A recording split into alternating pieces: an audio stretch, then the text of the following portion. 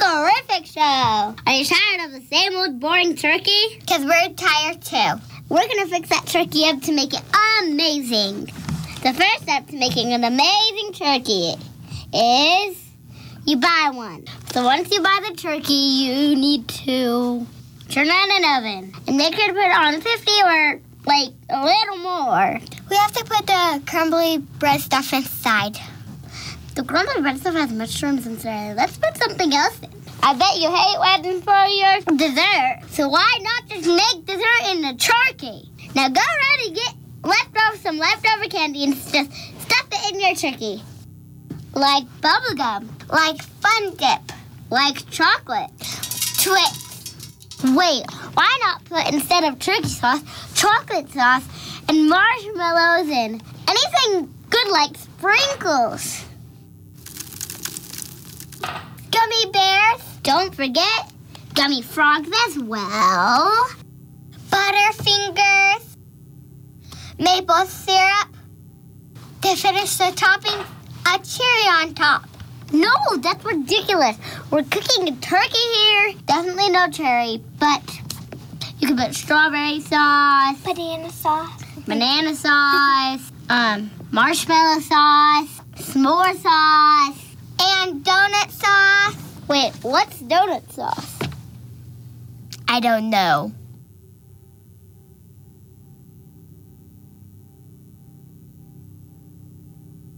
Then you put it in the oven.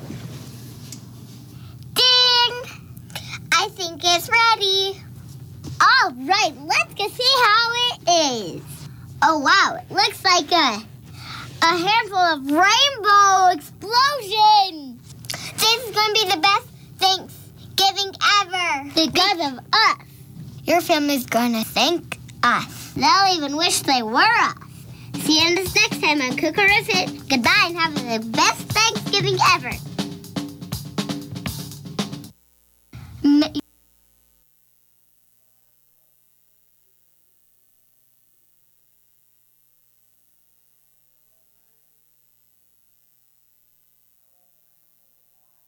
It's me. Hey, I'm on now. All right. Really? You're not going to go do that? Oh, yeah. I want to be abundantly clear. That was not a how-to video. Please do not leave here and go make a turkey like that. I really am stating that for liability reasons. I don't want to get sued. So let's be really clear. That is not what you do with a turkey. I think we all know that, right? Right? By a show of hands, how many of you know what a turkey really should look like? Okay. If you didn't raise your hand, seriously? You've never had turkey? Okay. Even if you haven't made one in your house or seen one in your house, or it's not something that's done at Thanksgiving or at Christmas, you probably have seen it in a movie, or you've seen it on a billboard, or you've seen it somewhere. We all kind of know, most of us kind of know what a turkey should look like, and it ain't that, right? But we should know what a turkey should look like. I got another question for you, though. By a show of hands, how many of you could actually make the turkey the way it's supposed to be? You know how to make a turkey. Okay, I'm counting because I want to know who's... Josh, that's a lie.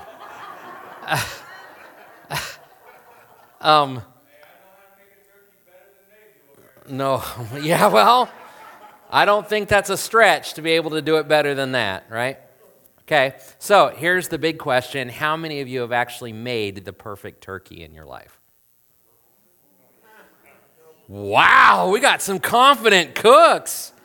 I didn't ask if you were the perfect turkey or you knew the perfect turkey. I said, did you make the perfect turkey? That's great. That's great.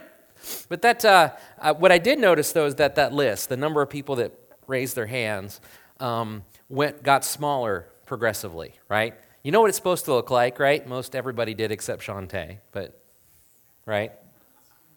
Well, you're the one I made eye contact with and said, no, I've never had turkey, right? But the number of people that said they know what it looks like was pretty high. It was most of the congregation. And then as we went to who knows how to do it, some of the hands went down. It was fewer, right? And still fewer who said, were confident enough to say, oh yeah, I can do this. We got that. Wow, Paula, You should never have to cook a turkey again because he's got this. Is that what you're hearing? Because that's what I just heard. You're holding him to it. Good for you. Good for you.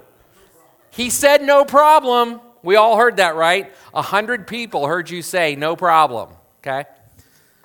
So there's a difference, though, between knowing what something should look like or be and actually being able to do it and actually being able to do it well. If we're in our 6th week of a study on the book of Galatians, we have one more week after this.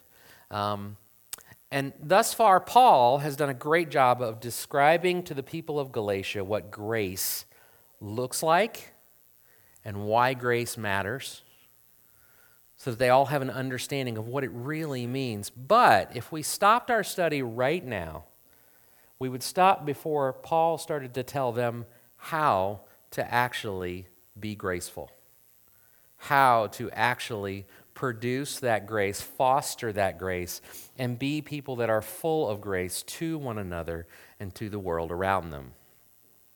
And so this week, we're going to kind of try to dive into some of the ways that Paul directs them to find that grace. And we're going to treat it like a recipe. We're going to treat it, although it's not that simple and not that easy. Those of you who said you've cooked the perfect turkey know that you can make it the same way every time, and once in a while, it's not going to turn out right the way you'd hope. Something's going to happen. It's a different oven, right? You got a new oven, and now all of a sudden it doesn't work the way it did. Maybe your spices were too old, and so they lost flavor. It doesn't taste the same. Did you know that happens after a time? About a year. How many of you have a cabinet full of spices that are more than a year old?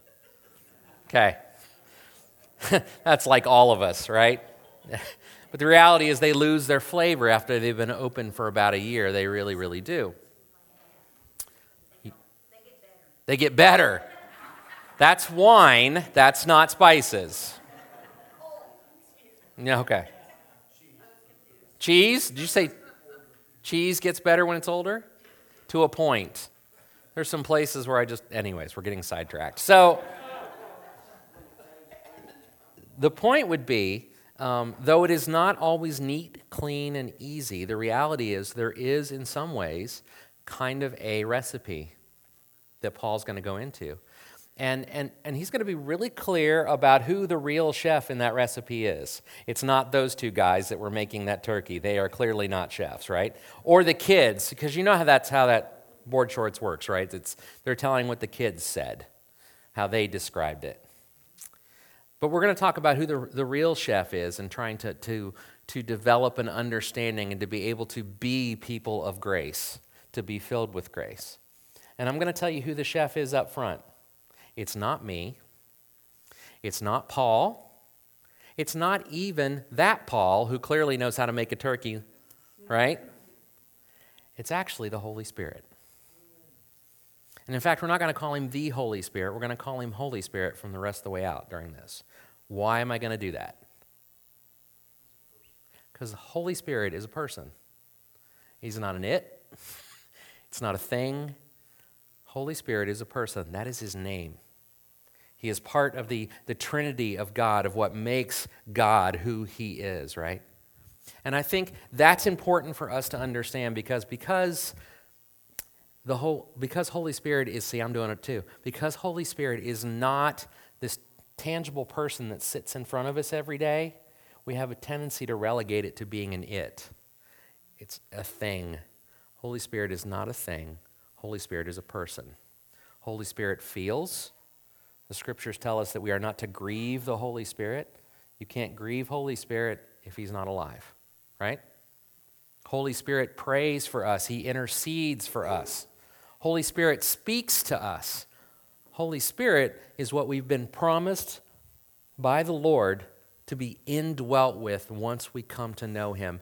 And importantly, he says that's better than having him standing right next to you. Holy Spirit is a person living alive and active within each and every one of us who knows the Lord. The problem is we don't always listen to him. So let's get into Paul's recipe. We're going to look at Galatians 5 today, chapter 5, verses 13 through 25, but we're going to do it in sections, okay? So the first one is this. It says, Galatians 5, 13 through 16, it says, "For you were called to be free, brothers and sisters, only don't use this freedom as an opportunity for the flesh, but serve one another through love. For the whole law is fulfilled in one statement, love your neighbor as yourself. But if you bite and devour one another, watch out, or you will be consumed by one another.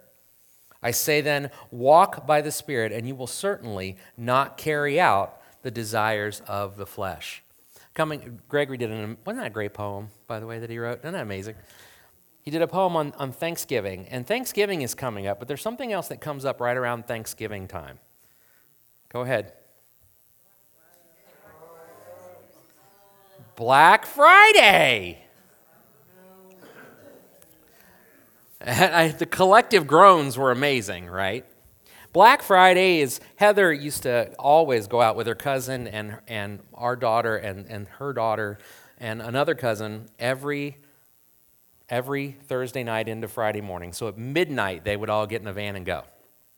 Now, Heather rarely came back with stuff. She really just went to hang out with her cousins because that was the one time a year that she got to hang out with her cousins for an extended period of time and would do that. But as the husband at home, wondering where his wife and daughter are in the middle of the night, and seeing stories on the news of somebody at Walmart getting crushed, right? Or a stabbing taking place over a Barbie doll, right? Because it happens, I was a little nervous. Which leaves me wondering why people go out on Black Friday. Why do you think they do that? Okay. Okay, it's a tradition, right? That could be. You don't? No. I had visions of you dropping elbows on people's heads going, "Give me the TV!" Right? Okay. So, get the best deals, save money, right? Addiction. Oof. Okay. Could be a shopping addiction, yes. Go straight for the bad stuff. Good job. I would like to think, that most people go Black Friday shopping, at least as they start, where the idea begins, as an idea to be able to save money because the deals are better, right? And to actually provide more gifts for more people in their life. I want to think that. Do I think competition is part of it? Yes. Do I think people just like to win? Yes. Do I think they just want the tradition or they want the social piece of what it means? Yes, but I'd like to think that it at least starts with the idea of buying gifts for people you love, of trying to do more with the resources you have, of trying to take advantage of that opportunity. Is that the case? I don't know for sure, but I'd like to think it is. It's interesting that there are many things in our life, I think Black Friday included, that can start with very, very good motivations, but somewhere along the way can go sideways. And it goes sideways in our faith life in particular when what starts as a good intention to follow the Lord and follow the Holy Spirit is interrupted by this thing we call the flesh, which essentially means it's interrupted by me. It's interrupted by you. We see that in other pieces of our lives too. As parents, we want what's best for our kids, right? We want what's best for our kids, and we encourage them, and we push them, and we try to help them become everything they need to be. We educate them. We want what's best for them. But have you ever been in a discussion with your child where that stops being the primary motivator? What I mean to say is this: have you ever been in a position where you're having a discussion about what's best for your child and you're trying to help them, and all of a sudden a switch flips and it turns into an argument and a screaming match? And if you had to really go back and look at it, you would say to yourself, I stopped caring about what was best for them and I started caring about winning the fight. I started caring about their disobedience to me because they weren't listening to me. right? I started caring about being right. And what's really funny about that moment, we don't recognize it when we're in the middle of it. I promise you that those people that rushed the door at Walmart and crushed people did not leave there that morning going, I'm putting on my shoulder pads, right? They went there with good intentions and good purposes, and somewhere along the way, their flesh got involved. It happens to us easily when the temperature's hot, when there's adrenaline pumping through our veins and there's pressure upon us, or there's something that's incited that flesh and kind of triggered it to get moving. It's interesting how quickly it gets too hot. How quickly our flesh takes over what we know we should be doing, where the argument with our kids stops being about helping them be better and starts becoming us winning. It happens with couples. It happens with dating couples. It happens with married couples. It happens with brothers and sisters. It seems to happen in church too sometimes. It happens with those with whom we have the deepest relationships. Somewhere along the line it crosses. And Paul makes no bones about it in this particular scripture. These two things are in competition with one another.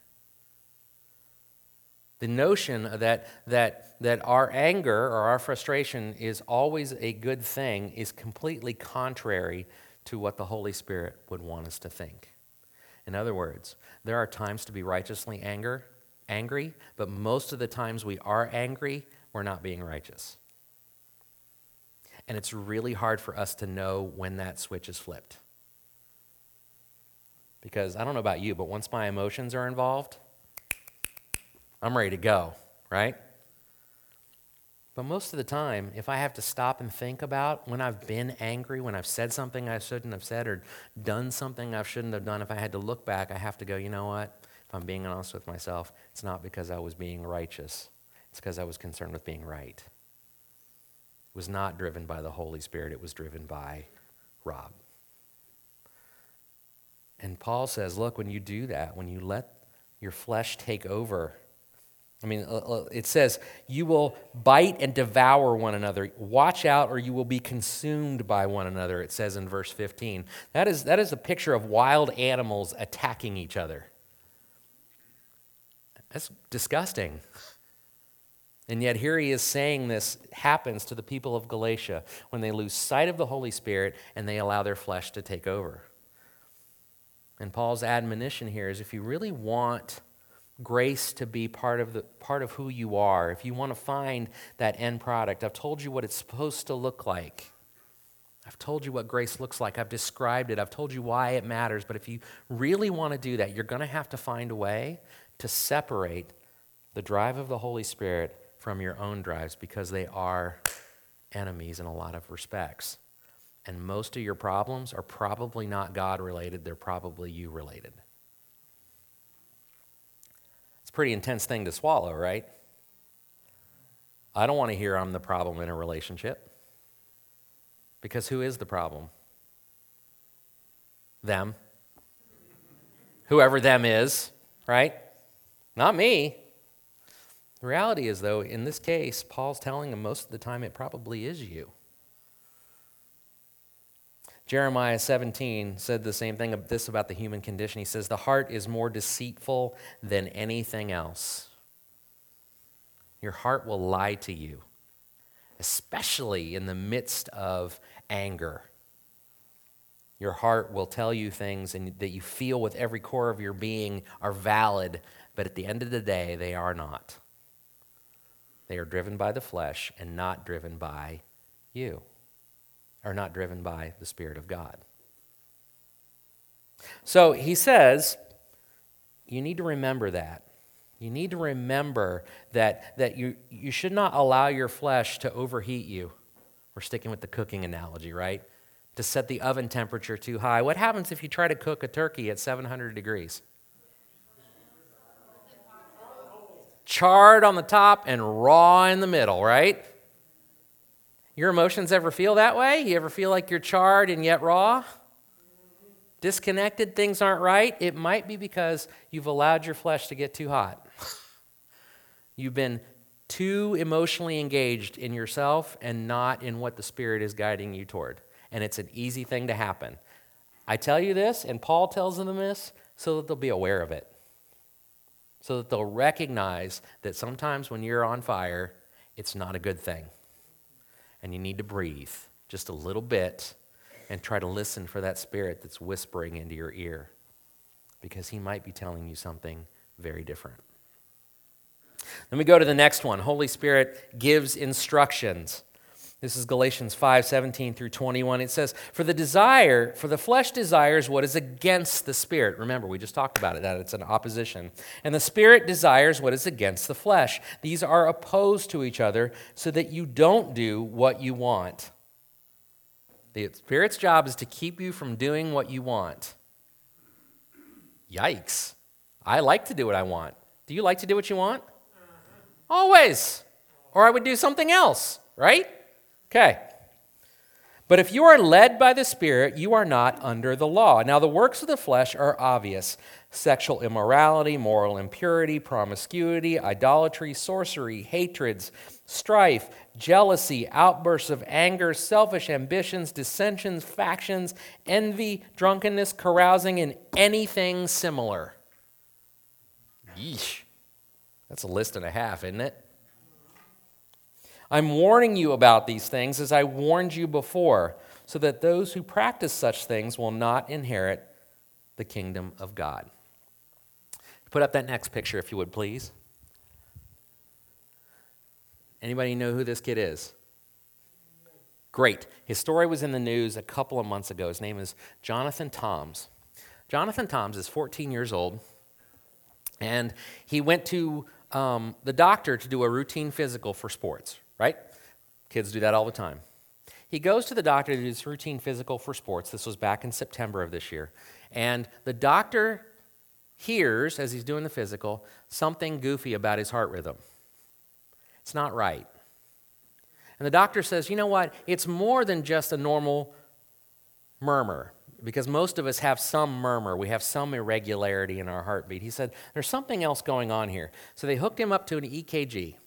And the EKG said Jonathan Toms, at 14 years old, was having a heart attack. And he said, I'm not having a heart attack. I feel fine. I feel totally normal. And the doctor said, well, you're acting normal. We don't quite understand what this is. We don't know why. So they ran more tests, and they brought him in the next day, and the EKG still said he was having a heart attack. It took them a week to figure out what it was. He has something called, let me get this right, anomalous left coronary artery from the pulmonary artery. Okay? So what this means is this. The coronary artery is the blood vessel that supplies blood to your heart. Yes? If you're a nurse, fix me. Am I right? Yeah? Okay. Supplies blood to your heart. Now, if you want blood supplied to your heart, what kind of blood do you want? Oxygenated or unoxygenated? You want oxygen to be in there, right? Because that's what keeps the heart muscle alive. A heart attack is a myocardial infarction. It's a death of a portion of your heart muscle. That's what it is, from lack of oxygen. So his problem was that the main artery from birth, in fact, most people who get this die within the first year if they don't have the surgery. The heart, the blood that was filling this part of his heart was not coming from an oxygenated source. It was not coming from his aorta. It was coming from his pulmonary artery. And the doctors are going, physically impossible. You should be dead. There's no way. So they crack open his chest. And they fix the problem. They do all the major surgery to move the arteries around and get the blood supply going. But what they found out while they were in there is that his body had adapted. It had built what they call microvessels. Tiny little microvessels that were moving from those oxygenated veins into that heart muscle. And the truth is, Jonathan hadn't just had a heart attack. He'd been having a heart attack his whole life. Because his body was getting just enough oxygenated blood to keep him alive. just enough. Not enough to be healthy, but enough to be alive.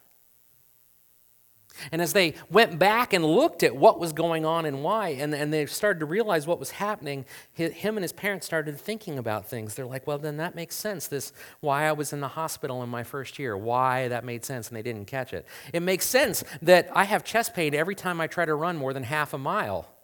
I just thought it was asthma. Somebody told me it was asthma, and I've always had this chest pain. It explains why I'm tired, and I've always been tired. See, Jonathan thought that was just his normal.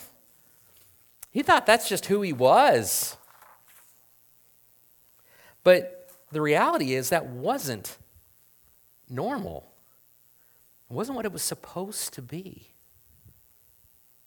You know, I think we have that problem as followers of Christ too sometimes, where even as followers of Christ, we limp along thinking things that are from our past. And Paul just listed a bunch: jealousy, anger, selfishness, envy, etc. We think those are our normal, and those are things that we're going to just have to survive. But maybe we're really just having a slow spiritual heart attack. When what we really need is to allow the Lord to do the surgery that needs to happen for us to have a new normal, the normal that God intends us to have. I think that is often our relationship with the Holy Spirit. That we let just enough of Him in to keep us from bottoming out, instead of saying, God, we need you to do some major surgery on our hearts. We need you to remake us into what we are intended to be. And we just assume that carrying all this baggage and dealing with all this garbage and just, that's just who I am. I'm just like that, is resigning ourselves to the fact or the idea that the Spirit cannot and does not want to heal all of who we are. Now, I don't want to minimize things. I don't want to say there isn't baggage or things we have to unpack or things that we have to do. There are. If you spent 25, 30 years building up carrying baggage, it's going to take a minute to get rid of it. Okay? That's a reality. But I am saying that what God desires for us as we pursue Him is complete healing. Full healing. And He's given us the instructor, the chef, who's here to be with us and walk with us and whisper in our ears. Holy Spirit is here to help you get to being the perfect turkey. Because we all know at our core we're all turkeys, right? Wow. He's trying to get you here, but we are so often, we just assume because of what we knew before or because of our own weaknesses, we assume that a little improvement's better than nothing. That must be all I got. I'm telling you that God desires full healing. He desires a full life. And Paul tells us how to get it, and that's what we're going to get into in the next 3 items. He tells us how to get it. The question is, are we willing to do what needs to be done? Or are we just comfortable with our normal chest pains that show up and weakness that we have and angers, jealousy, selfishness, envy, etc.? Do we just assume they are all normal when the reality is, if the Spirit of God is moving, it is contrary to those things and it is not normal? So let's talk about what we need to do to get there. The first item Paul lists is in verse 18. It says we must surrender. That's the first item or ingredient in this recipe, is to surrender. Verse 18 says, if you are led by the Spirit, he implies really clearly, if you are willing to be led by the Spirit. Willingness matters, because sometimes we want what we want, right? The person in that video that we just watched, one of the chefs goes, they're talking about all these different kinds of sauces, right? And he goes, I want donut sauce. Right? I want that. And then the other guy goes, what's donut sauce? I don't know, but I want it. I love the cherry on top thing, right? It needs a cherry on top. That's ridiculous. We're making a turkey. That made me laugh hysterically. I was like, seriously, at that point, that's your ridiculousness? That's what it is? The truth is we are sometimes unwilling to be led by the Spirit. We want what we want, and we're not willing to not do it. Francis Chan says it this way. He says, when it comes down to it, many of us do not really want to be led by the Spirit. Or more fundamentally, many of us don't want to be led by anyone other than ourselves. It's a bit like saying with John and his heart problem, it's a bit like saying, you know what, I know you can fix my problem by giving me a great blood flow, an oxygenated blood flow, but I'm going to just survive on my pulmonary artery and my microvessels because I like it that way. We would shake our heads and go, why would you ever do that, right? If the capacity is there to fix Jonathan Toms, if the capacity is there to make a great turkey instead of covering it with candy and burning it, right? If the capacity is there, why would we not advise somebody to take advantage of that capacity? To do that, to fix the health problem or to make the turkey right. Instead, but with our spiritual lives, we do that with the Holy Spirit. The capacity is there, but we are not willing to submit to where he wants us to go because it means if we surrender to him, then we are no longer in charge. And you don't get donut sauce. As silly as donut sauce sounds, how many things do we hold on to in our life that we really are just silly? That are just silly. We can identify it in other people in a heartbeat. Identifying it in ourselves, even if we see it, we're not willing to surrender to him to help get rid of it. Paul makes it very clear. Part of the recipe of finding healing in the Lord, in the Holy Spirit, letting him do his work in you, means surrendering to what he has planned for your life rather than what you might have planned for your life. That is hard to do. The second ingredient is priority.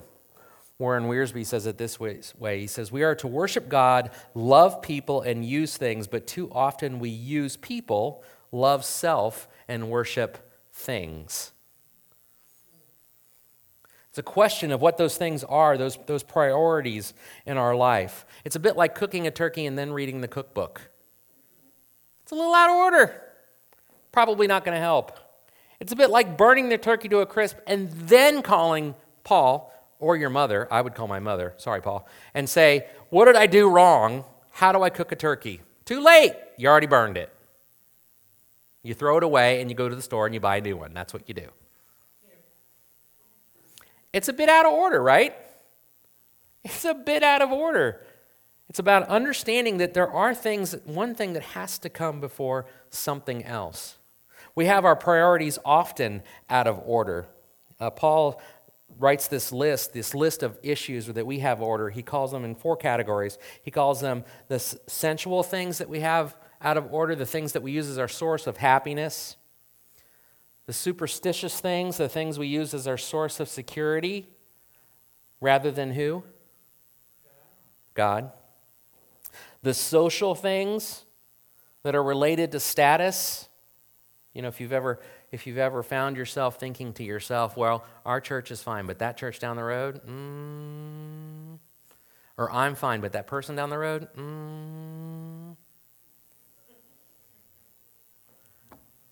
We see teenagers do it to themselves all the time and to each other, right? Teenage boys barking at each other. It happens. And the idea here is to raise yourself up by putting somebody else down. Or seditious ones. Seditions ones are related to control. Who's in charge? These our priorities, our list of things that we need to follow, if we're left to our own devices, if we're left to our flesh, is busted. It puts our security in the wrong places. It puts our control in the wrong places. It puts our desire for status in the wrong places, and it puts our source of happiness absolutely in the wrong place. You could go to Black Friday every day, and I guarantee you would still not be happy with what you purchased because there would always be something more, something else, because you're not really providing joy or gaining joy. You're gaining a temporary hit. It's a sugar rush from all the sugar they put on top of that turkey. It's a sugar rush. It'll make you feel good for a second, and then what? I need a nap. If I eat a donut, I need a nap, especially the older I get. But Paul says he has a very different list. God, Holy Spirit, has a very different list. He says, but the fruit of the Spirit is love, joy, peace, patience, kindness, goodness, faithfulness, gentleness, and self-control. The law is not against such things. There's a different set of priorities. If your priorities in life, where you gain your happiness from, is in buying a new car rather than seeing a new relationship build between you and God or between you and one another. If your control, if you find that you're the one who decides what you do with your time and your energy, and you're not allowing Holy Spirit to guide your time and your energy, and yes, even your money, then you're putting all of your eggs in the basket of your flesh. You're letting your body, your mind, your heart, your soul, my mind, my soul drive where you can go to and how healthy you can be spiritually. When the reality is, we know about as much about making ourselves healthy as those two guys did know about making a turkey. Not much. Now, admittedly, as we get closer and closer to the Lord, as we come to know Him better, our knowledge grows because we are trusting Him to provide it. And it gets better. But you have to let Him do His job. And you have to follow His ingredient list and His priority list, or you're in trouble. The last thing it takes, so we've talked about the right temperature, talked about surrender, we've talked about the right priorities. Let's talk about commitment. That's the last thing. Check out verse 24 and 25. It says, now those who belong to Christ Jesus have crucified the flesh with its passions and desires. If we live by the Spirit, let us all also keep in step with the Spirit. You know, I'm a really impatient guy, in case you haven't met me. I want to achieve things and get them done right now. Let's go. I'm a doer. I love check boxes. I love going done, done, done, done, done. Anybody else like that? Diane Hickey? 100%. I know you. Done, done, done, done. I feel better about things, right? I feel good about that.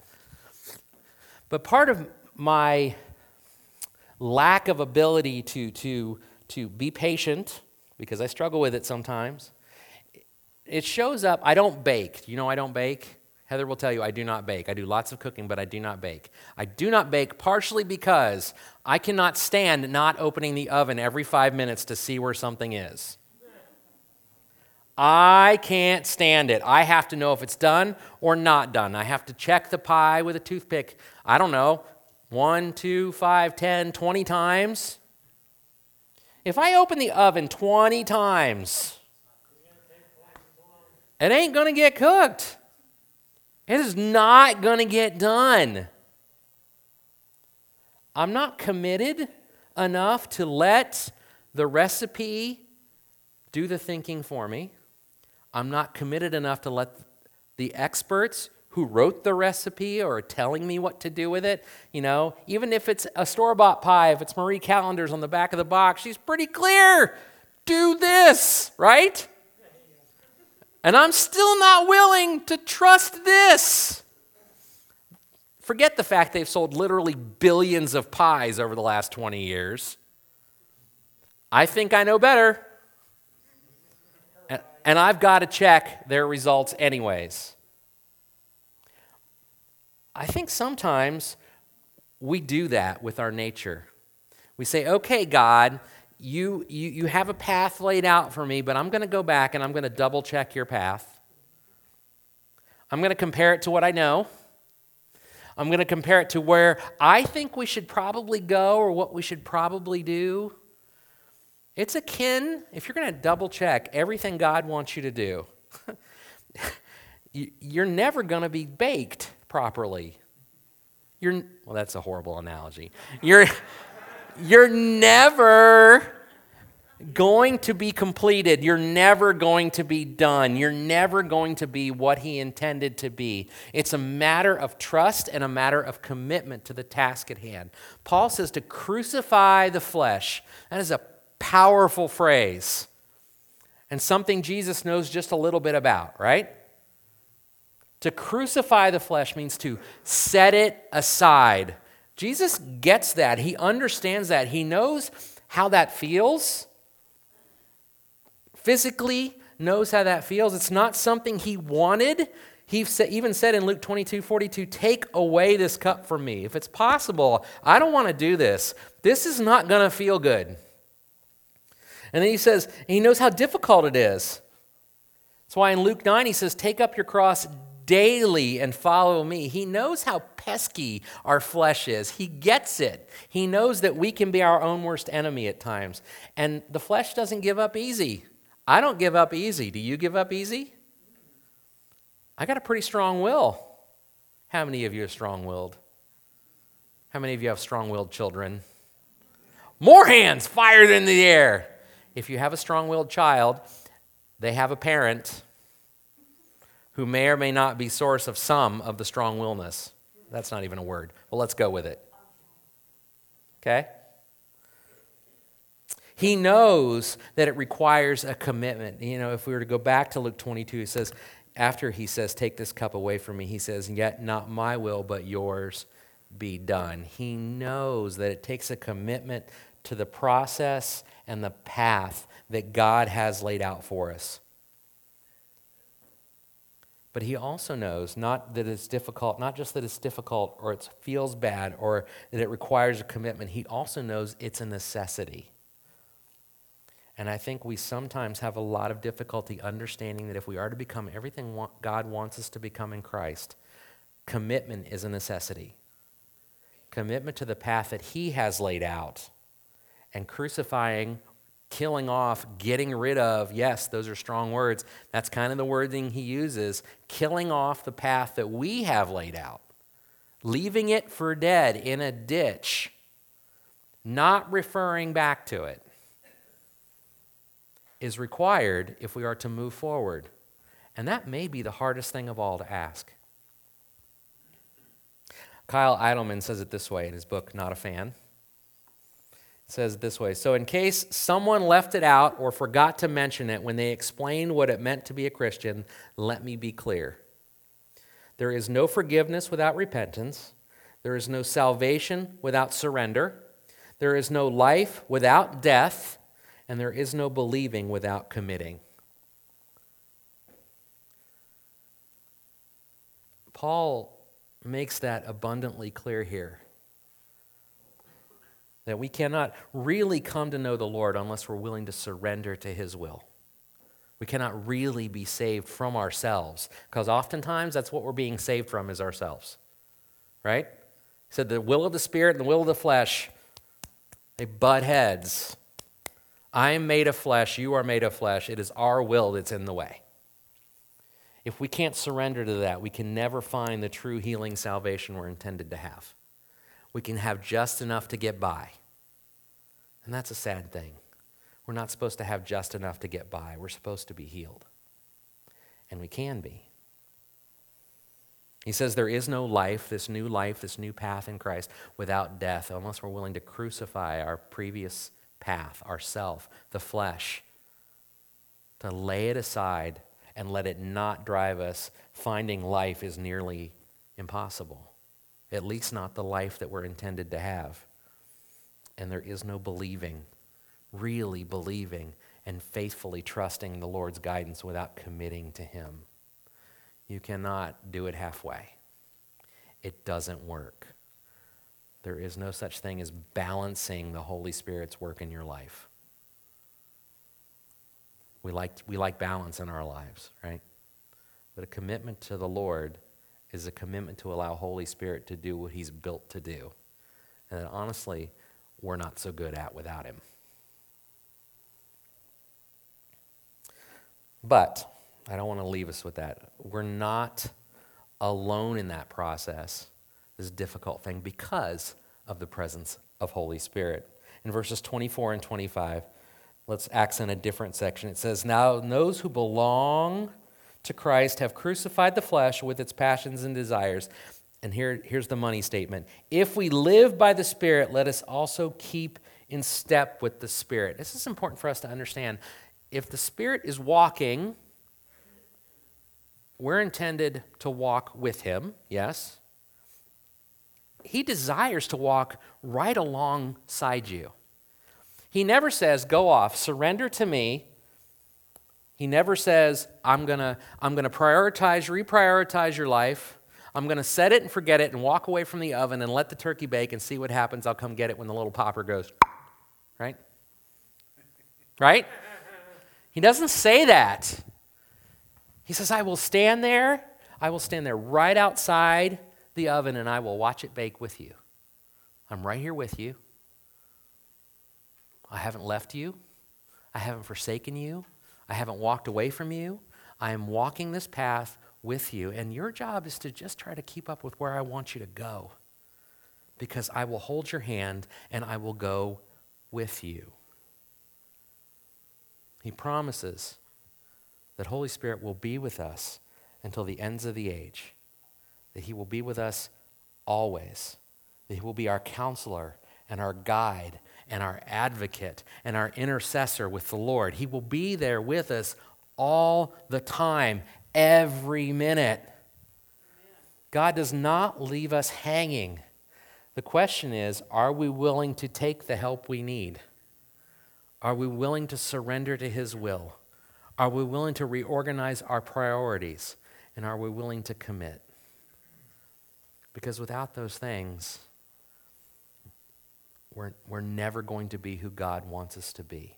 There is no other way around that. Okay. I think I'm done. Any questions? Okay. All right. So, if everybody would stand, that would be fabulous. Shock to your system. Everybody up. Shake your arms out, shake your legs. I put a few of you to sleep. Let's fix that. We've got some praying to do. We close our service every week with a time of prayer, where we take an opportunity to read off a list of some prayers that were given ahead of time, and also take opportunity to hear new prayers where Holy Spirit might have stirred you during this time.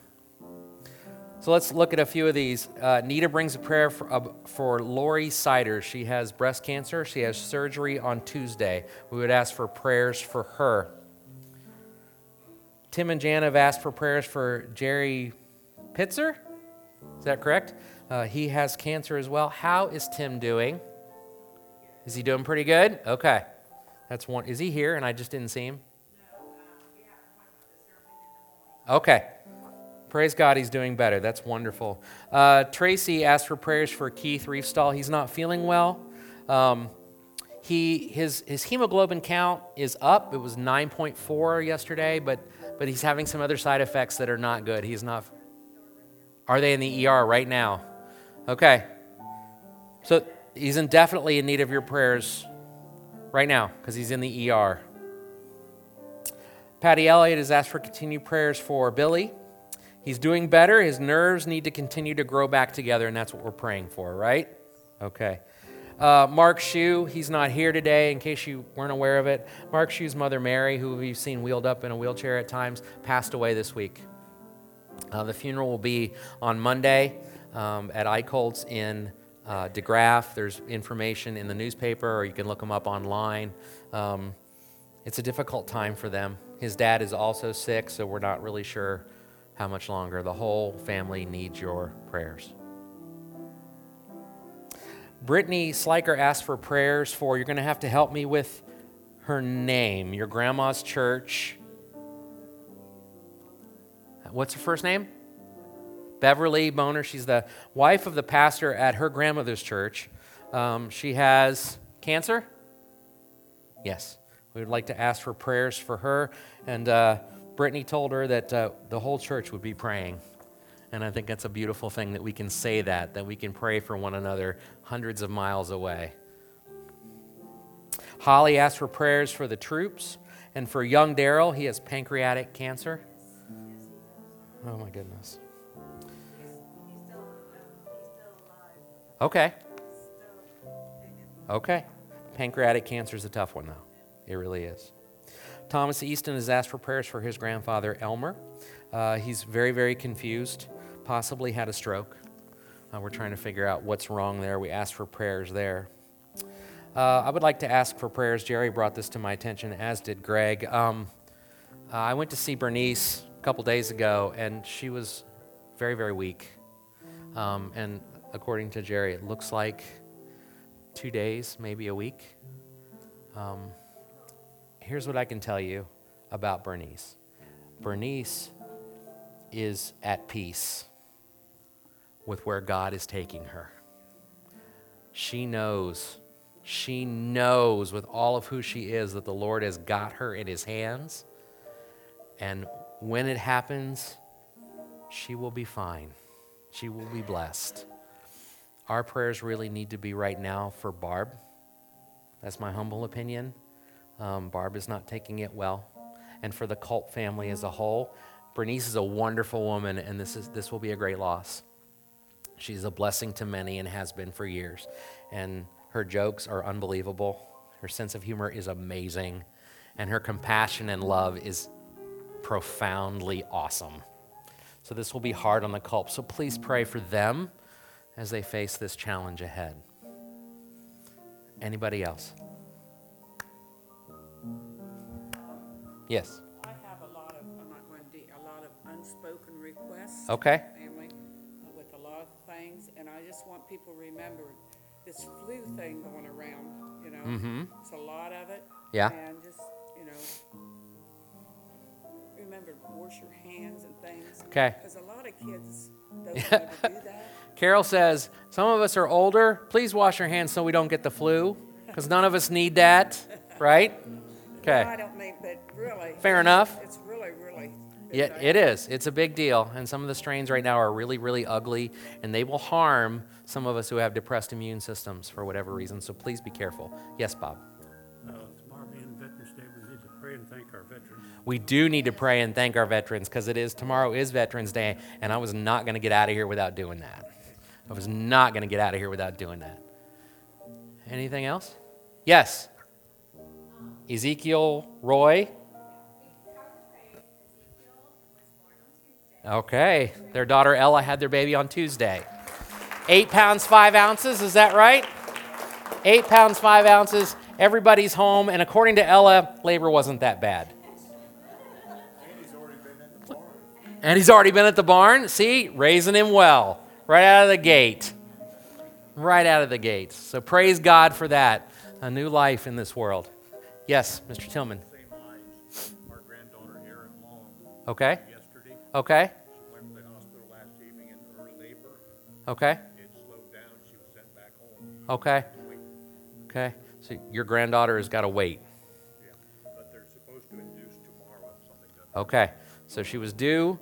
They're supposed to induce tomorrow if she doesn't deliver today, right? So let's pray for a healthy delivery, that it goes well, that there are no complications, and that we can also too praise God for an amazing new life in this world, right? Okay. Yes. Yeah, one more thing. I'm sorry.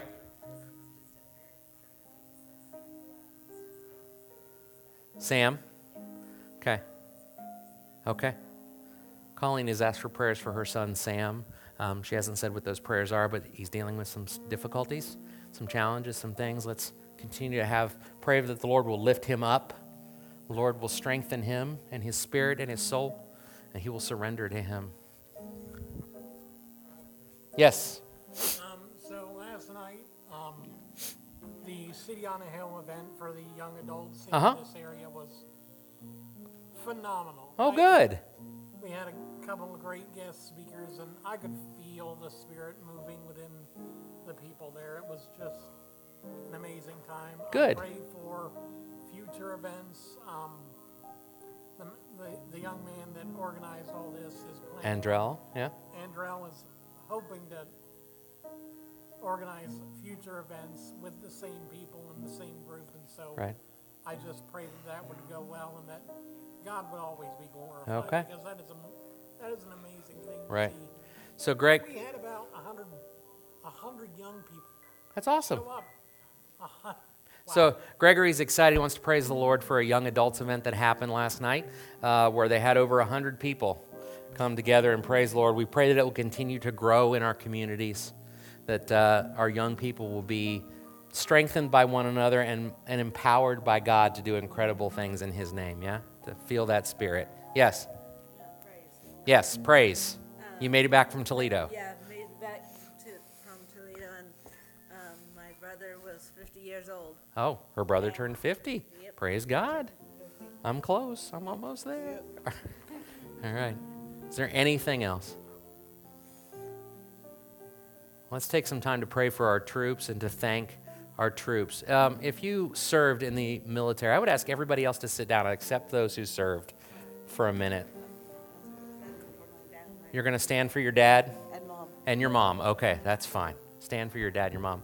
Look around the room. These are incredible people who have defended our country, have served us.